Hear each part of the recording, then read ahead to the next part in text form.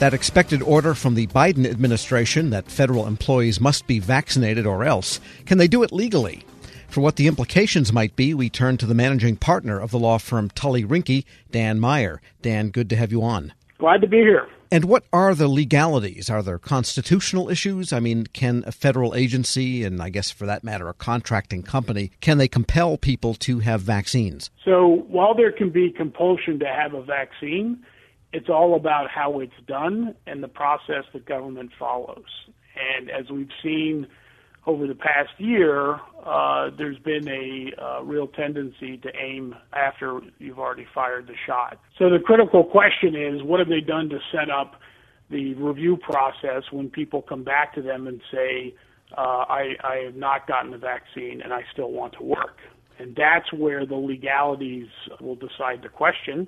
And it will be done perhaps at a constitutional level, but I think most of the cases will revolve around the Rehabilitation Act of 1973 and the provisions that inform and tell the federal supervisors and managers that they cannot discriminate against people for a disability in the workplace. So the key things for employees to understand is they need to document they don't have the vaccination and they have some condition that will make them vulnerable to the virus. So advanced planning is going to be important for employees so they can best position themselves to not lose their job because of this executive order.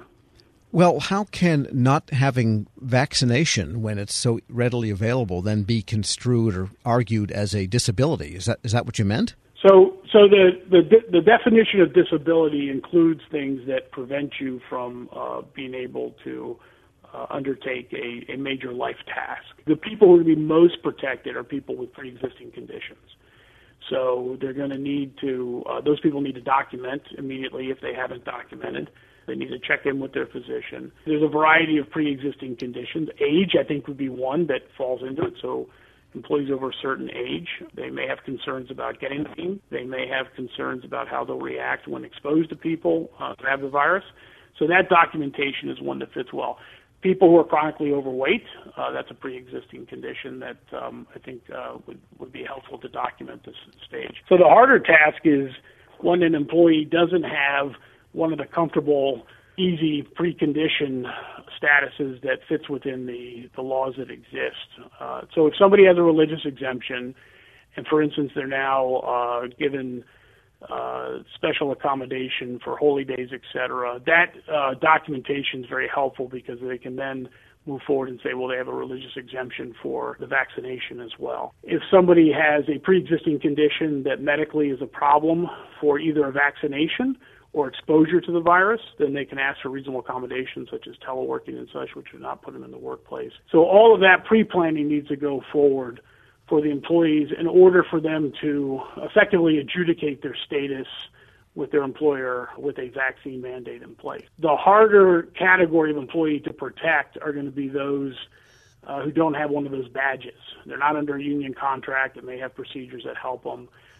So the physically fit person who is irreligious, who is white male under age 45 is going to be very hard to protect. But there are strategies that they can employ as well, especially if they're able to start documenting their medical concerns now. But it's all going to be about pre-planning for the employees. If they want to resist the executive order, they're going to have to go out and actually start laying the groundwork for the defense of their job. We're speaking with Dan Meyer, managing partner of the law firm Tully Rinckey. On the other hand, they could just get a vaccine because it's not hard. I'm trying to understand how you could claim a disability because you did not get a vaccine when the vaccine is readily available. What would your objection to the vaccine be, I guess, just to play devil's advocate? Well, so for many of the people who make the case that they don't want the vaccine, they make the case that the vaccine was approved under expedited circumstances. They don't trust the research.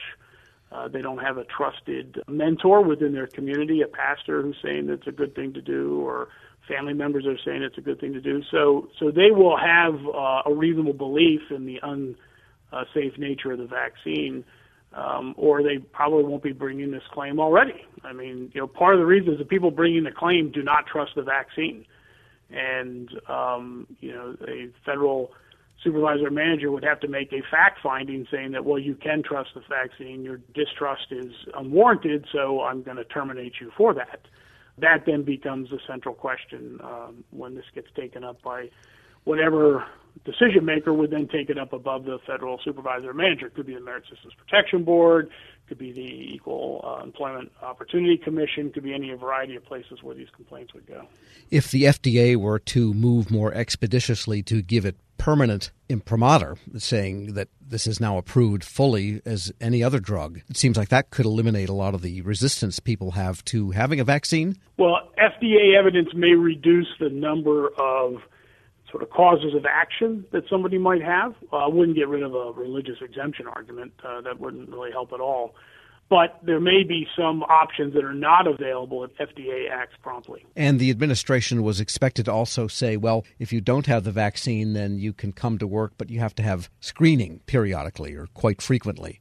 Does that mitigate the issue that people might have, that they would then therefore not need to make a claim because they'd be checked regularly for the infection itself? Those mitigation procedures by employers typically are approved. Okay, so that's a good sort of proactive positioning on the part of federal agency attorneys to best situate their bosses as they move forward with this.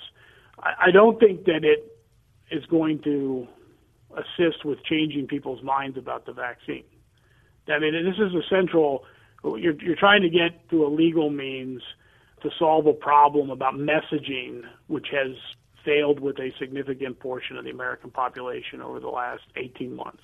Okay, so there's distrust of the government, and you have to go back to the 1990s for the roots of that. So we had distrust of the government coming all the way through to this pandemic. At a time when we needed the trust that we had during the Cold War, we don't have it. And so everybody is then drawing their advice from their local networks, and there are a lot of local networks that are opposed to the federal government, and that's the fight that federal managers and supervisors are engaged in. So the more mitigating things they can do in the workplace with monitoring, and that is great, but it's still not getting around the political issue, which is the failure of the messaging. And that's not bipartisan sort of assessment on my part. It's not a criticism of the president or his predecessor. It's just that there's been a failure of messaging for a portion of the American population. It's a minority, like 30 to 40%, but that's a pretty significant block of people. I guess the question is whether that 30 or 40% translates over to the federal workforce, which is a specialized group. In my experience in representing federal employees, I find them no different than the average data slice of the American population. That would not have been the case in my father's generation, say 50 years ago. But the federal workforce, I think, is of the same stripe as the rest of the American people. Dan Meyer is managing partner at the law firm Tully Rinke. Thanks so much. Thank you. And anytime you need help, just give us a call. All right. We'll post this interview at federalnewsnetwork.com/Federal Drive. Hear the Federal Drive on demand. Subscribe at Podcast One or wherever you get your shows. Hello, and welcome to the Lessons in Leadership podcast. I am your host, Shane Canfield, CEO of WEPA. Today, I'm thrilled to be joined by Vice Admiral Cutler Dawson. Cutler has had an incredible career serving our country for 35 years in the Navy, where he attained the rank of Vice Admiral. And during his service, he had numerous assignments afloat and ashore, including Commander, 2nd Fleet, Striking Fleet Atlantic, and in Washington at the Pentagon and on Capitol Hill, where he was the Navy's Chief of Legislative Affairs. Immediately following his retirement from active duty in 2004, he became the president and CEO of Navy Federal Credit Union, the world's largest credit union, where he served for 14 years. Under his leadership, Navy Federal grew from 2 million to 8 million members. Phenomenal. Cutler, welcome and thanks for joining me. Thank you, Shane.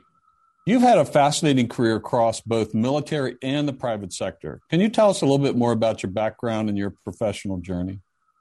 Well, I started out at the Naval Academy, where I graduated in 1970, and then, as you mentioned, spent 35 years in the Navy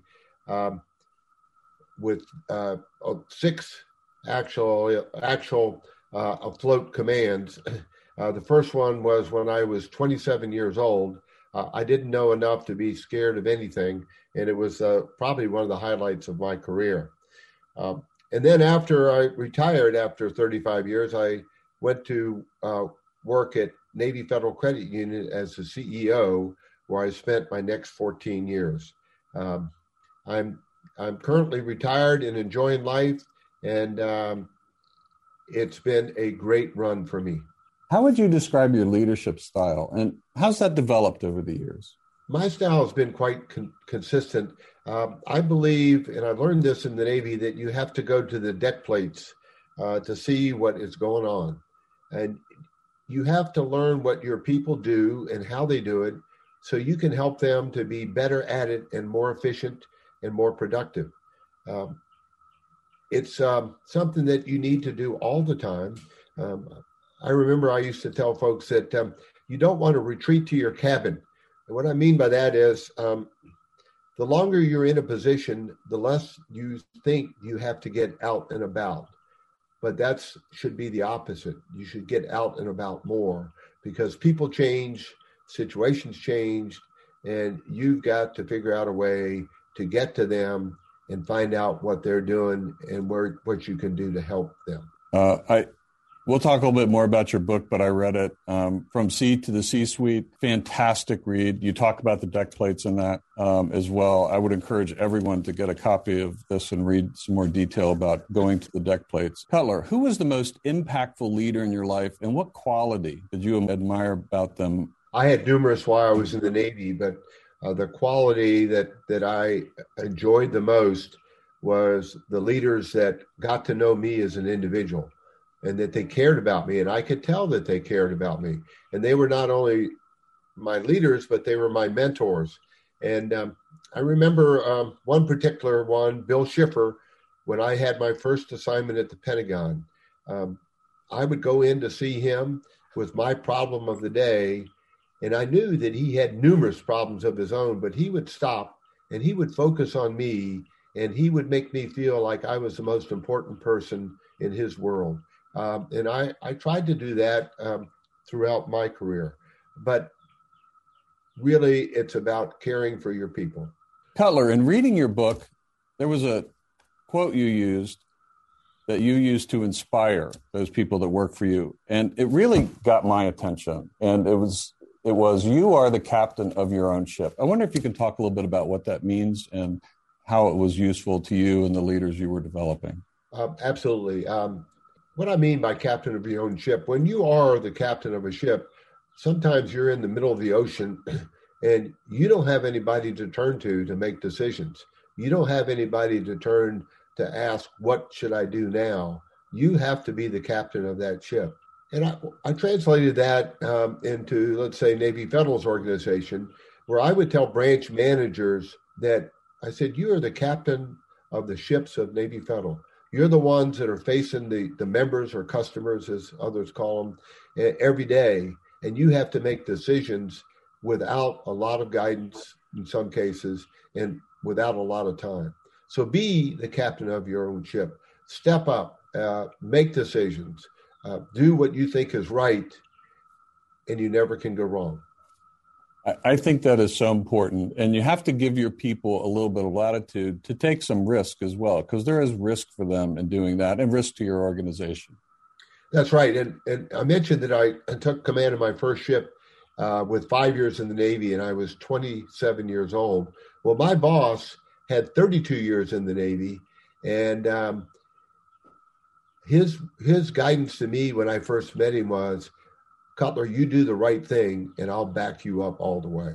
What a wonderful way to spend an assignment with backup and guidance like that. What great advice. It's clear leadership is a topic you're passionate about. You wrote the book we mentioned before, From Sea to C-Suite. Can you tell us a little bit about that project?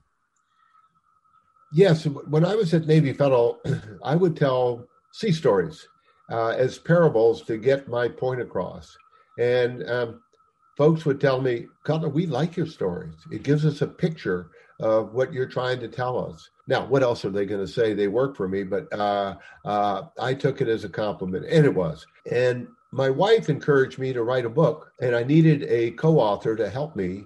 And I found a lady named Taylor Keelan, who was the perfect co-author. She turned in my stories into wonderful chapters that I'm very proud of. Where can listeners find a copy? Well, you can get it on Amazon.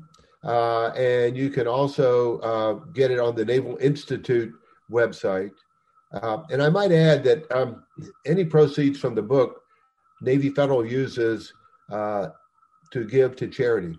Fantastic. Cutler, thank you very much. Really enjoyed your time and your lessons in leadership and sharing with us your life story. And I've learned a lot, both from talking to you today and reading your book. And thank you very much for your time.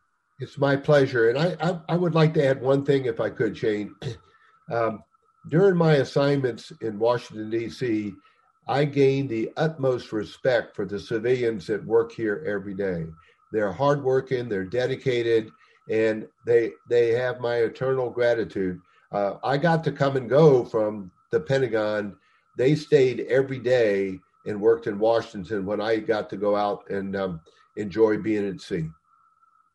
Perfect. Thank you.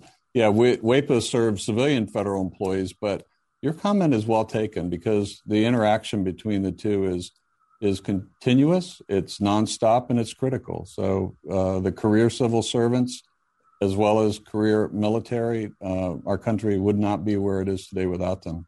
I totally agree. And I can tell you from the U.S. Navy standpoint, we couldn't operate like we do without them being the backbone of what we do. Thank you very much for your time today, Cutler. And to everyone listening to Lessons in Leadership podcast, we'll see you next time. Grab a 30-day free trial of Live by Live Plus, and you'll get unlimited skips, commercial-free music, and all of the podcasts and live streaming events you can handle. Visit livexlive.com/podcast1 to learn more and start your free trial.